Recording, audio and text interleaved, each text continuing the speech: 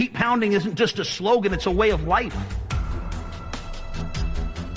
Ice up, son. Ice up. They want to be the very best that they can be in everything that they do. I think when you have that mentality in the locker room, you can be special. When you have it with your coaching staff, you can be really good. And when it starts with your owner and it starts with your GM, you can be memorable. Firehouse can't make plays. Blow us out, baby. We gonna answer. They can take their ass back to Tampa now, baby. We can go home right now. If I'm moving someplace and we're doing this in Carolina, the first thing I care about is winning. The second thing I care about is winning. And the third thing I care about is you guys are smart. So you win a lot of ways, and I don't like to lose it anyway.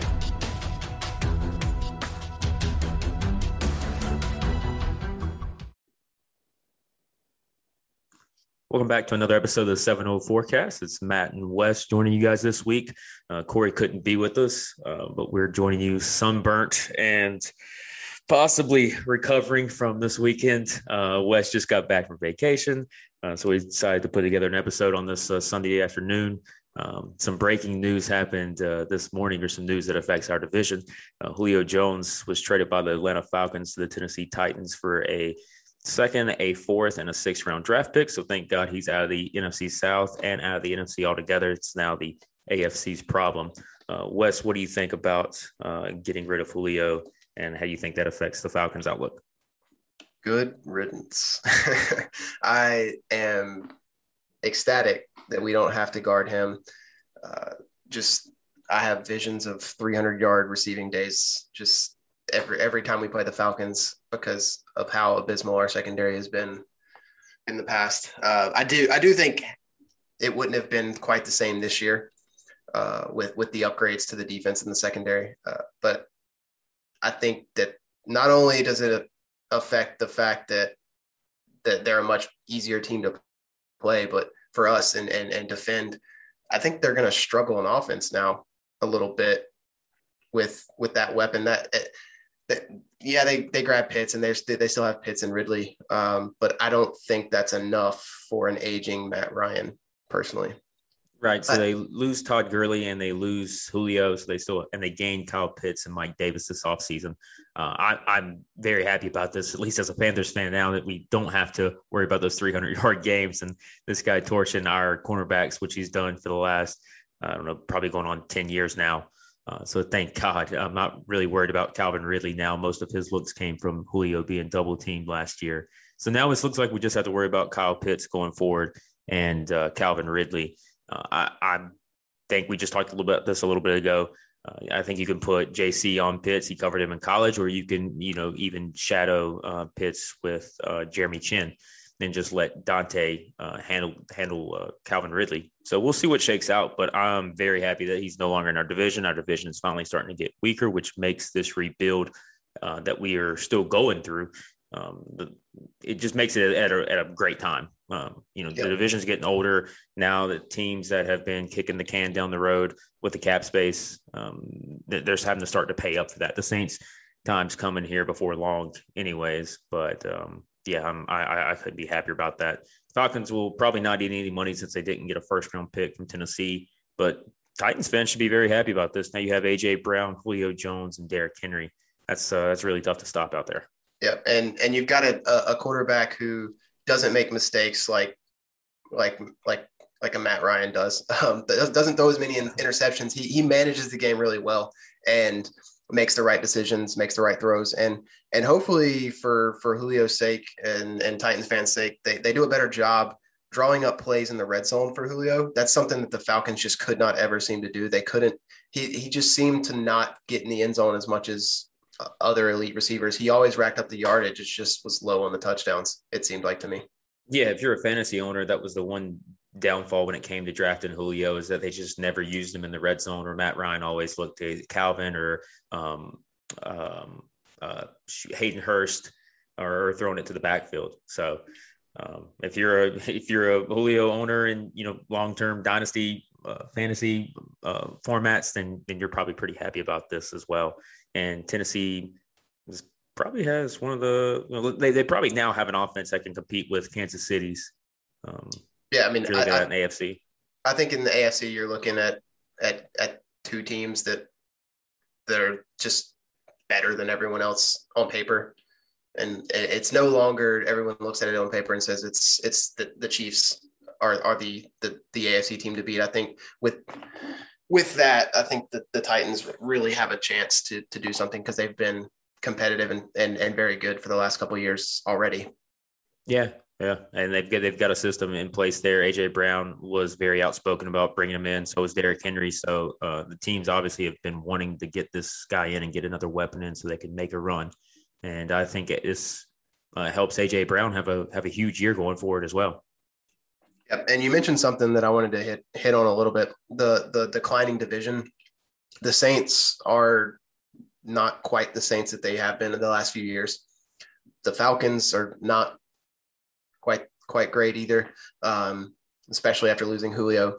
And as long as Brady's in Tampa, they're gonna attract the talent and they're gonna attract it for cheap. And that, for the most part, they did pay up for Shaq, but so they're going to be tough. But one thing we talked about this week in the group chat was the blueprint to beat them, and I think we've kind of set up the defense such that we can try and get that pressure on Tampa and at least contend with Tampa and give us a chance at the division. I think with the other two kind of seemingly being out of it in my eyes. Yeah, Brian Burns said in his press conference this week that he sees the defense laying the foundation and growing, and he's very excited about them making the next step forward. But you're right. That's the way you're going to beat Tampa, and you're going to take the division back, is to put pressure on Brady and to apply pressure to the quarterback. And that's something that we've failed to do in years past. It was a staple of ours in years prior when we were successful and we were having sustained success, and the defense was as well. But I mean, we just have had trouble getting to the quarterback in the past few years. But this year we have the weapons and the tools to get after guys. And, Brady's been dealing with a knee issue this offseason as well. And I think Arians came out and said that he possibly was a little bit last year also. But, I mean, he may not see any, real work even in mini camp. I mean, it might not come until, maybe late in the preseason as well. So we'll see how that shakes out. But I just can't say how excited I am about this defense this upcoming season. Yep. I'm looking forward to watching it, looking forward to the improvements. And kind of related, there was an article you sent in the group chat earlier this week about the Falcons possibly trading Chandler Jones, edge rusher. And I was all for it for us being in the conversation for him because of what I just said. It all hinges on Sam being ready and Sam being the guy you think. But if he is, I think that's a move I would make. But what did you think about that possibility if they were to move him, of us being in that conversation? Yeah, so for anybody that doesn't know, Chandler Jones isn't happy with his deal with the Cardinals right now. He's wanting a longer-term deal with more money, as he should. I mean, he's one of the best defensive ends in the league when he's healthy. But that's the type of move that if you make, then you better be sure that Sam's your guy. You better be sure that the pieces around you or you have faith in those and the growth that's coming with them, because you're gonna have to pay him if you're gonna trade for him, and Arizona is gonna want some very costly compensation. So it's probably gonna cost a first round pick and then some to go and get him. I mean, he's probably 30 or 31. I haven't seen his age. I haven't checked on that in a little bit. What do you think about throwing in YGM? What do you think that does for the pick compensation? Because with Chandler, you don't need all of that. You don't need everything that we've got currently. No, you're right. I'm high, and I know Corey is as well, on Gross Matos. I think he can be just as good as Burns. He has the physical tools. He has the technique. It's just, are you willing to sacrifice one of the young guys to get a piece that can change the franchise around, at least on the defensive side of the ball and make a run ASAP? Right. And like we both said, it hinges on Sam being the guy. Like if you think Right. Sam with Terrace and DJ and hopefully Robbie comes sometime. If you think Sam with that group and the weapons we put around him and the improved offensive line can get you there, I don't see why you don't do it. Like that's why you make moves for guys if they saw something in Sam that they thought could turn around. So Yeah, you're starting Chandler Jones opposite of Brian Burns with Derek Good Brown Lord. and Daquan Jones. I'm sorry, Yeah. Daquan Jones probably gets that start.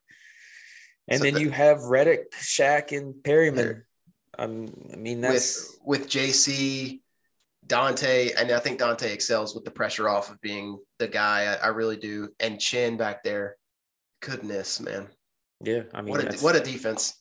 That's tough to be. I mean, it doesn't matter who you throw in at free safety. I mean, Justin Burris, even if it went that route, I mean, I think right now it probably will unless somebody surprises us. But I think that's probably where we're headed currently. yeah, I can't say it over and over, but the defense, actually seeing them in preseason and then week one, it's going to be. I mean, that's what I'm most excited to see. Obviously, Sam's growth. And seeing how he does, but the defensive side of the ball, we have a lot of weapons and a lot of young weapons at that. Moving on though, OTAs kicked off this past week, and like you kind of alluded to there, Robbie was one of two players that was not there. Daquan Jones is the other that hasn't reported as well, and that's a little bit understandable. A veteran guy who's trying to deal in the offseason, he was taking his time, coming in. I know a lot of the veterans tend not to come to OTAs. They like to show up just for mini camps, and that's understandable. But is it concerning to you at all that Robbie has not reported to OTAs? I mean, I know DJ came out and said that, he talks to Robbie. It's no big deal. But I know there was a lot of rumors floating around on Twitter that we tried to trade him or we tried to get rid of him. I don't believe those to be true. I never saw anything factual, never saw any smoke to it at all. I personally think that Robbie's just taking some time and he'll show up at minicamp. So I don't think it's anything to even bat an eye at, but it would be nice to have the full roster there for OTAs. But what are your opinion on that? In a vacuum, it doesn't worry me, but given everything, it's a little concerning. But I will note that Robbie is a weird dude. We talked about that before recording. He's an odd cat. Or an odd bear, I guess, if you want to. Yeah, that's more applicable. Yeah. So, but he, it all started a month or two ago. He took all of his Panthers stuff off of IG, but he did kind of a full cleanse anyway. And then on his story, he just went nuts posting pictures of himself in Jets uniform and said something about like New York always loved me or New Yorkers, something along those lines of like, basically making it sound like either the fans, the front office, something people didn't appreciate him here is what it sounded like to me. And then you hear the rumors of the possible trade. And like, if there is a possible trade, you've got to think that maybe his agent caught some wind of it. I don't know. You put all that together and it obviously didn't happen. But if it was if there was even smoke of it, like Robbie's the type of cat that I think does take that to personally and is using that as kind of his fuel to not be there right now, possibly pushing for a long-term deal. Who knows? But I think altogether it does concern me a little bit. And he was one of the weapons that I really thought would help with Sam's growth this year, because take him out and the elite group of weapons, in my opinion, around him becomes just really, really good. Yeah. And I think that's probably the one thing that I guess that maybe worries me a little bit is how he said that Teddy was one of the main reasons that he came here. Like that kind of like that was the final thing he needed to see before he signed his deal. I don't really know, the truth necessarily to that. Him and Sam did have a great connection in New York. I don't know what their relationship is or, how close they are. And for the guys that signed last year, they haven't really seen the Panthers fan base, what the support is like on game days. They played through, most games, without fans last year. And then they played through some games with 2,000 fans in attendance. So, I think having a full season, that'll not be an issue at all. I don't think that'll be something that, he needs to worry about. But like you mentioned, if he's back, there's no issues there. Then him, Terrace, DJ, Arnold. I mean, we talked about it this week. If you have in the red zone, DJ, Robbie, Terrace, Christian, Trimble, Dan Arnold. I mean, Arnold's like 6'6", right? Yeah, all on the field at the same time. And you have Trimble coming out of basically fullback. And the motion that you can do with Arnold and Trimble and CMC and the three guys you can have out on the outside. My gosh, man! With Joe Brady's writing, Joe Brady can just write up anything for that. Like any play that you can imagine, Joe Brady can do it. You're not asking Sam to be great. You're not asking him to go out here and make these ungodly plays. It's just when you get inside the red zone, you just follow the offense. Just do what you have to do. Don't be Teddy. Just make the smart play. Don't take sacks. Don't throw picks in the red zone. Throw the ball away if you need to. You don't have to be great when you have these weapons around you and when you have Joe Brady as your offensive coordinator. Don't extend the ball over the goal line on the 1 yard line. Yeah, don't tuck it and then try to reach it back. It's I think that was the play that solidified for me. Like, get rid of him. There's a lot there that stretch. The Bears game alone, when you throw back-to-back picks and back-to-back passes, that and then with Teddy, he always was quick to say he wanted the attention when things went well, but when things went bad, he wasn't, like Cam. Cam did such a great job at taking the blame and saying, I got to be better, even if the player dropped a ball and that led to an interception. But that's what you wanted out of your quarterback. And Teddy just couldn't be that guy. Yeah. So. And to that point, one thing that I've really been impressed with Sam is, yes, he kind of celebrated a little bit that he was leaving New York, and who wouldn't? But he hasn't at all said anything negative about Gase, about any of his receiving corps, about any of his offensive linemen, about his weapons. It's been about him the whole time, in my opinion, and from what I've heard. If I don't know if you've heard anything different, but that's big too. Just back to like what you said about Cam. That's what a leader does in the clubhouse. That's what a quarterback has to do. Right. And from all reports, he's looked great in OTAs. I mean, I know there's not been a lot that's come out this week. I know he's been kind of one of the guys who has performed well. And then also another wide receiver that we've yet to talk about, Shi Smith, has apparently had a heck of a OTA already. Yeah, I feel like every year we get one of the late round draft guys with the unsigned guys that become like the camp darling that everybody talks about and everybody wants to see succeed and do well. And I think that's the guy to watch this year for a couple reasons. I think he did slide a little bit in the draft more than he should have. He's talented. He's fast. He'll find a roster spot just as a special teamer with punt return, kick return.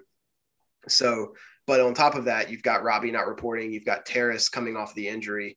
So there's some receiver reps that are open there. And I think that really helps Shi solidify himself into that, possibly into that fourth spot above David Moore, or in that fifth spot right behind David. I know we didn't pay him a ton, but wouldn't surprise me if he could squeak that out if he continues this. Right, with Pharaoh Cooper signing this week with Jacksonville, the returner, kick returner, and punt returner are wide open. So I think for him, that's his most immediate way to get on the field, and then try to just be, that 4 or 5 guy that can come in when, you go to those big sets or when somebody goes down with an injury. I think those are probably his most likely paths to get on the field. But if this guy can come in and be a reliable kick returner, punt returner, I mean, it worked for Steve Smith as his first year. So, just got to get weapons on the field. And I would love for the guy to come out and win that job. We haven't had an explosive punt returner since Ted Ginn? Yeah, I was about to say it's been a while since we've had an explosive returner, and I would love if he's not and never sticks as more than a fourth receiver. If he's explosive at punt returner, I'd love to see him stick around for a long time. Right. And there hasn't been a lot of news coming out of OTAs this week. I mean, I'm sure that's got a lot to do with the COVID situation and reporters' access and all of that.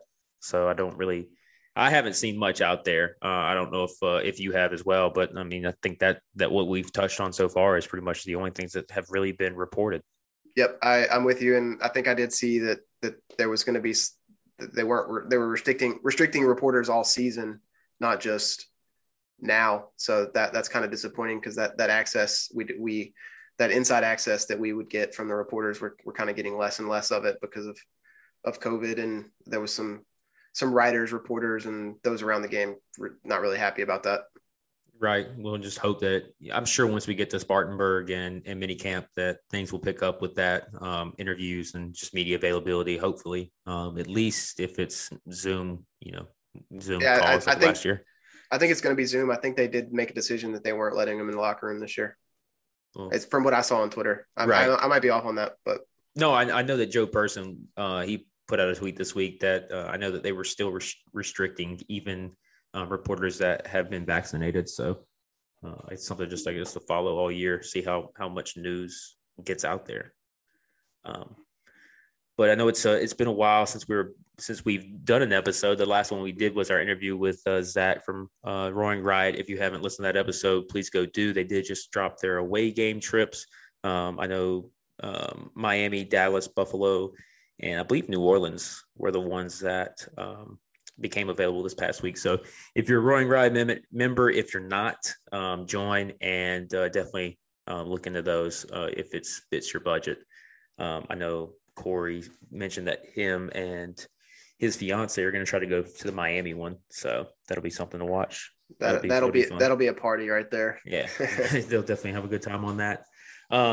Switching gears a little bit, Panthers Confidential did drop since we've done our last episode, which was a nice in-depth feature on the draft and a little bit on the free agency as well. If you guys have not seen that, go check it out on YouTube. Bill Voth and the social media team really did a good job. The digital team really did a great job on that. And it was cool to actually see the front office let them in and kind of chronicle the entire draft process, the free agency, trades with the Teddy situation. It was really cool to see.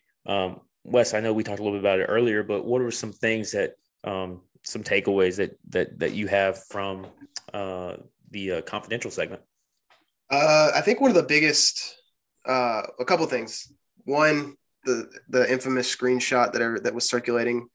Yes, Fields was on our big board. Yes, he was on the bottom of it.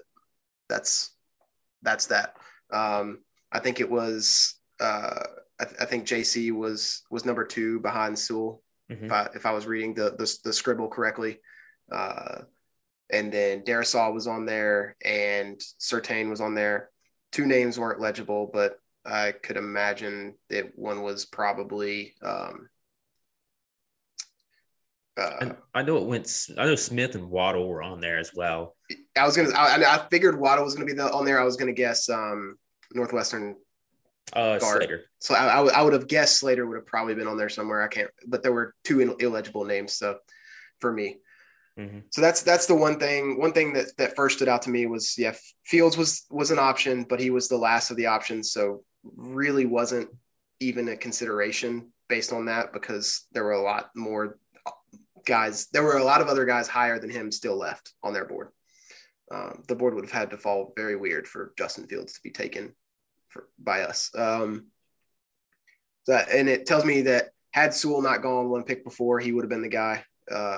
Based on that list, and I think that probably would have been the case, but Horn was number 2 on their list. They got him. So I'm more than pleased with JC. We've talked about that in depth already. And then the second piece was when they were talking about trading back in the second, they were mentioning Terrace's name. They were mentioning even Christensen's name in those discussions already.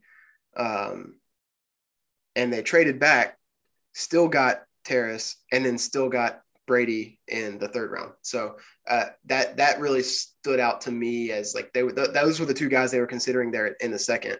They were fine with trading back and taking whichever one was available, and then moving forward. So to get both of them and trading back and getting the assets is just tremendous work. It was really nice to see the coach and the general manager on the same page, and just how well they work together, and just seeing that flow. That's something that we haven't had, at least in my eyes. I know Ron and Marty probably did, but it's nice to have that and to see that and see what a plan does. I mean, Fitterer went into day 2. He got with the scouts. He got them together. Who are your conviction guys? Who are the guys that you or can't miss? Like they're going to be able to come in and compete. And another thing that they wanted to do is he wanted to keep pounding the word bodies. We need bodies for the offensive line. We need bodies for the defensive line. And that was his kind of concept as well, is that you build the teams from the line out. So, getting Christensen when they had him as a second round guard and a third round tackle, and getting him in the third, that was a can't miss pick. And Brady's somebody that we talked about for a long time leading up to the draft. But it seems like they came away with their guys when they wanted them. I know a lot of it probably wasn't shown, and I know there was some stuff about some people in the room, being upset when guys started getting picked, and we were just sitting still. At least on the offensive line, some guys that they may have had rated higher. But I feel like for the most part, we got the guys that we wanted. And how funny was it when Tommy Trimble's name came up and Matt Rule raised his hand? He goes, I vote Trimble. Like, you could tell, like, that was a guy that he's done a lot of study on. The coaching staff is very confident in how to use him and what he can do on the field. But to me, I think it's reassuring a little bit, at least in the draft process, that they went in with a plan. They had certain guys picked and they didn't reach. And we talked about how, Scott orchestrated the draft and what it was like for him moving around and how great that was for us. But I think that just seeing the guys, how everything unfolded and seeing them get the guys that they've done a lot of research on, and some guys that they were happy about, even in the third and the fourth round with Chuba and Trimble, that was awesome.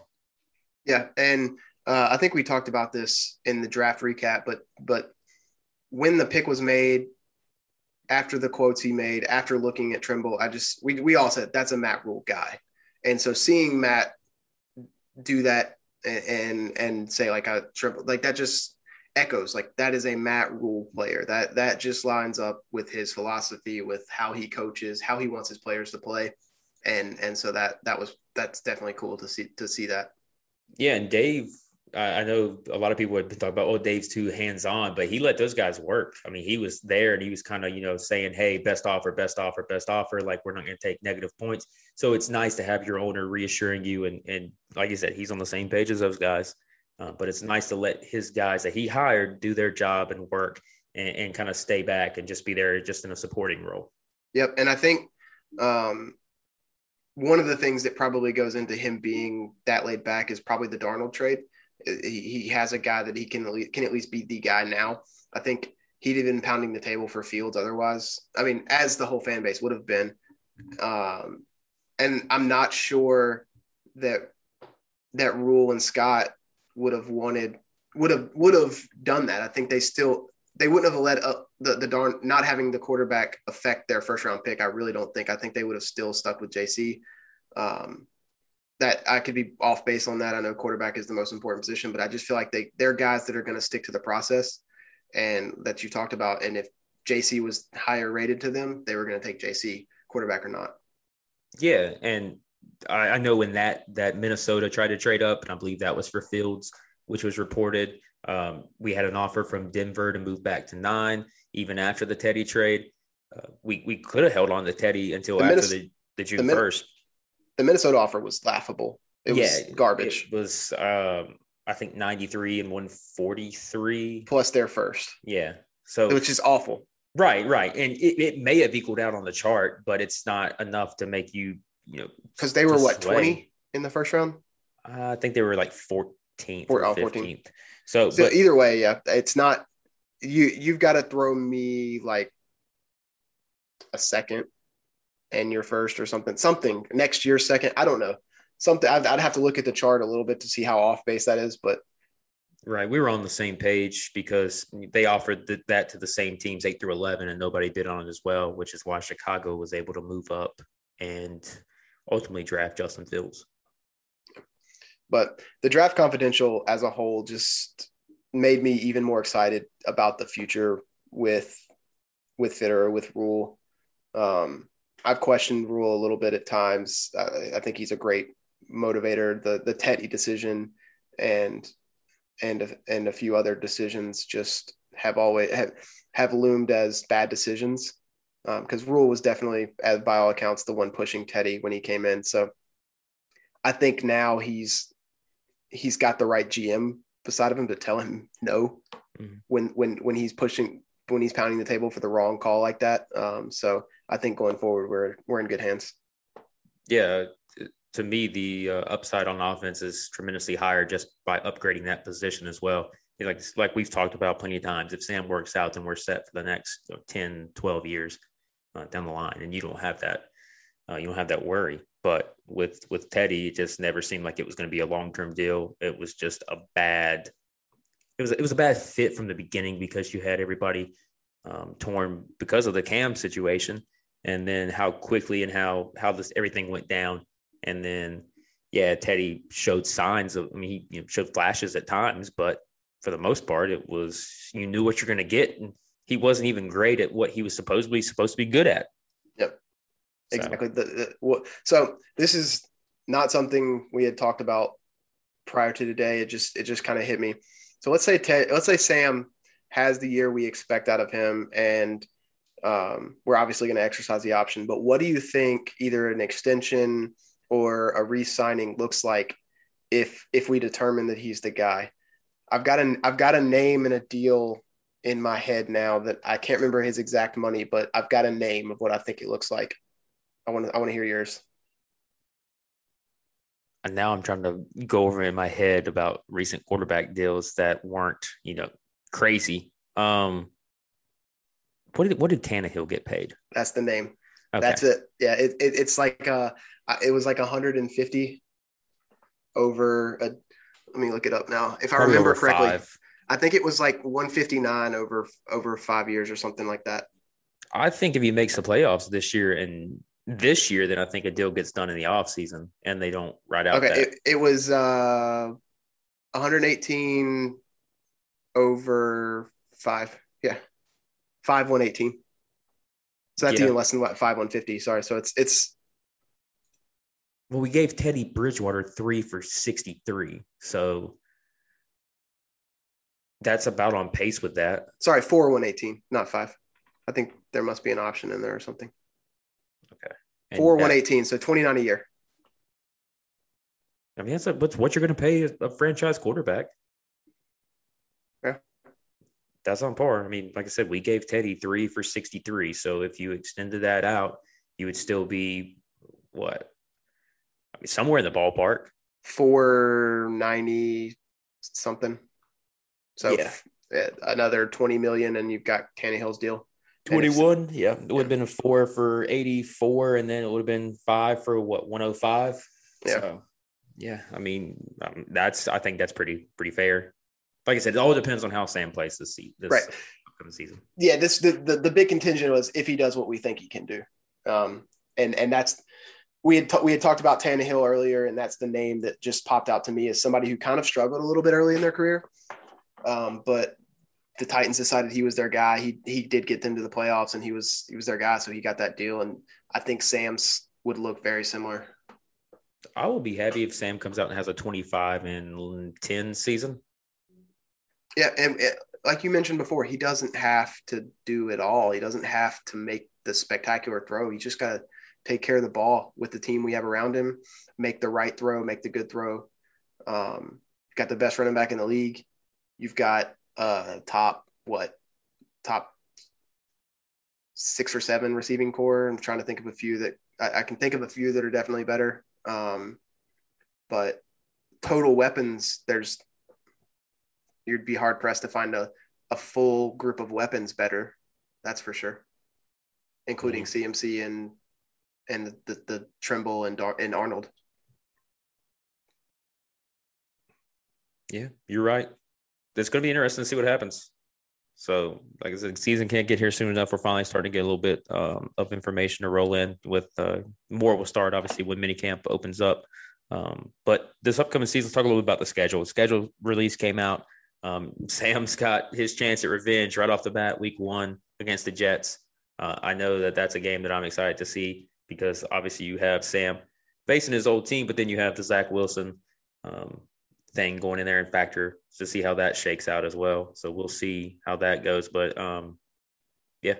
Yep. Week 1 Jets. I think it's a great matchup for Sam. He knows the personnel that they still have very well. The defense is going to not be great. I think their offensive line is going to not be great with a rookie quarterback. So you can tee off on Zach.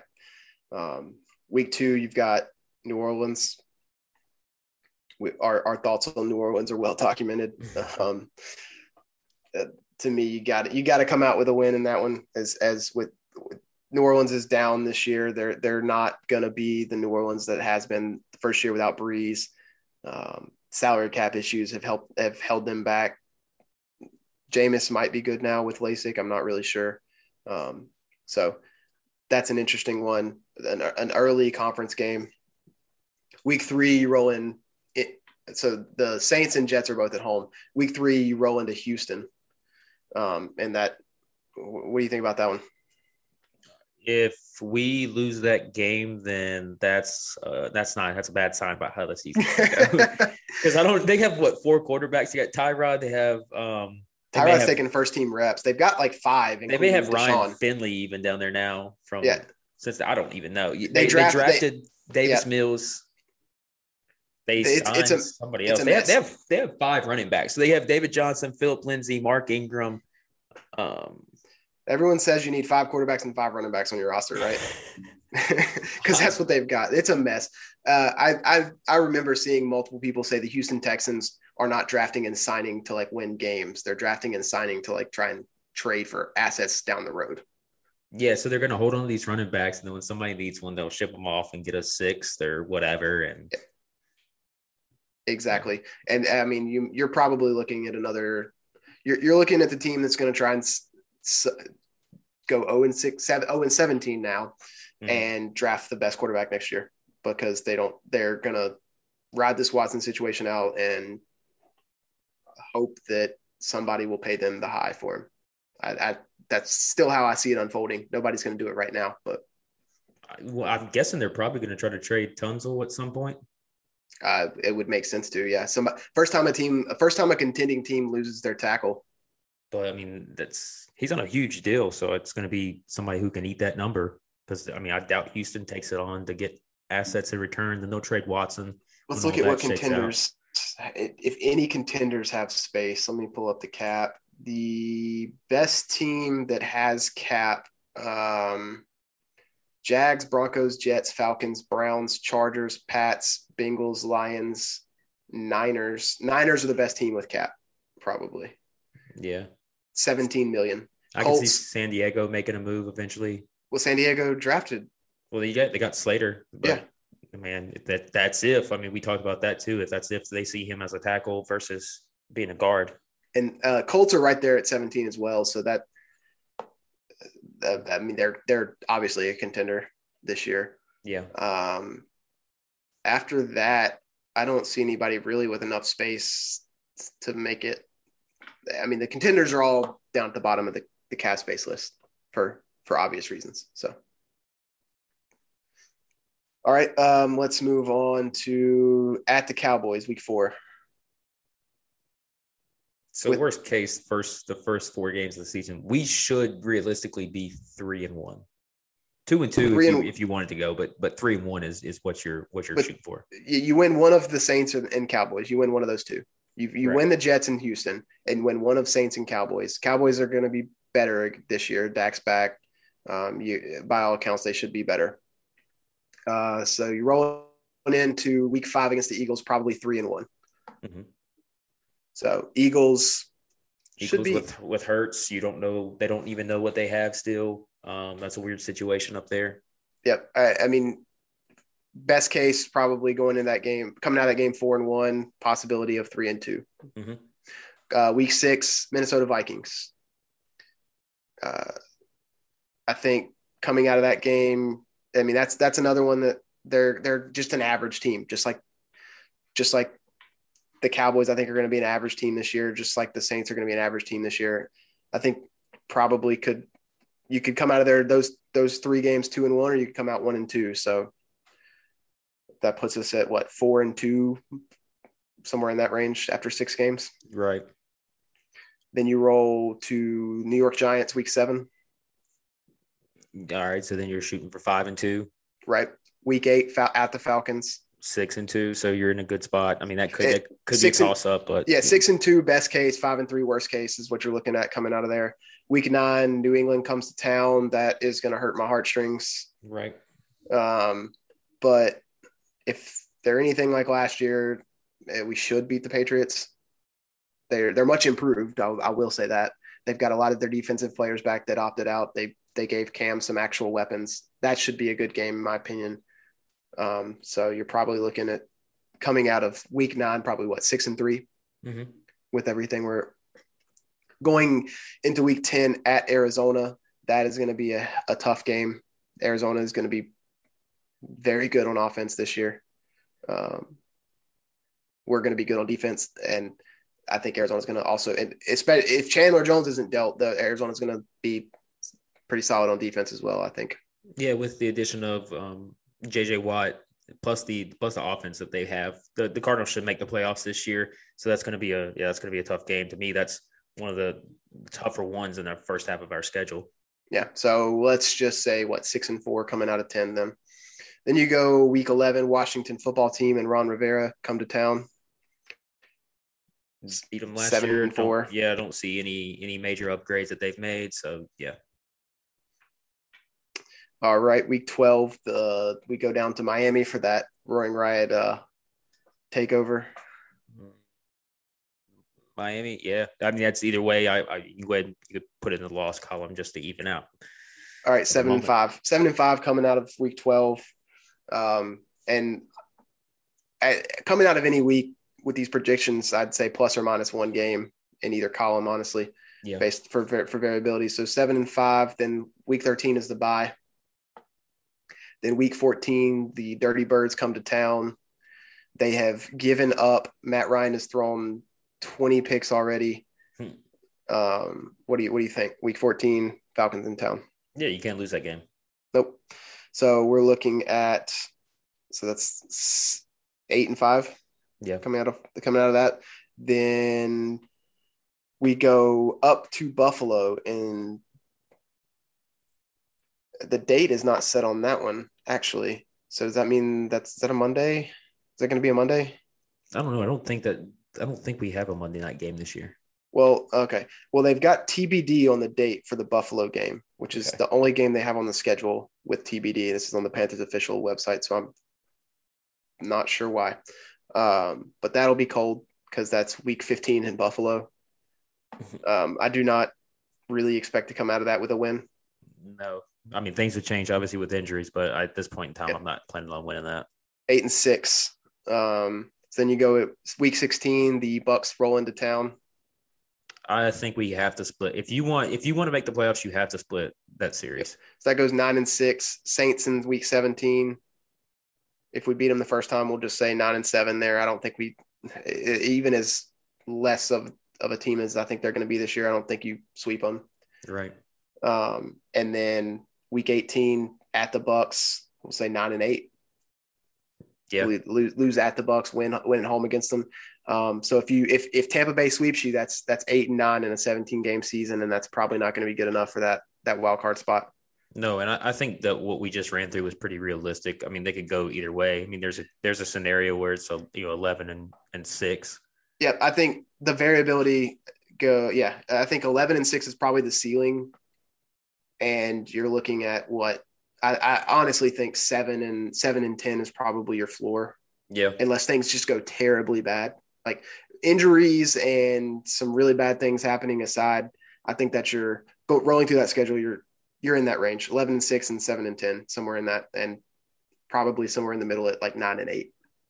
Yeah, and that, like I said, we just ran through that. That's pretty realistic. I don't think that's any homerism or anything involved in that. I think that going into the season, Panther fans should have that expectations, and that's what you should probably expect out of this team. You think that 11-6 would be enough to possibly win the division. It depends on what happens down there in Tampa, but at least get a top wild card. So, but I think that's probably what we need to be shooting for. Is probably 11-6 is the ceiling. Anything below 8 and 9, I think I'm probably pretty upset about. Yeah, I agree 100%. And while we were sitting here, I pulled up Vegas's lines for the season, and I just wanted to see what you thought ours was. They probably have our win projected at it's Vegas, so I'll say 7.5. Yep, on the money. 7.5.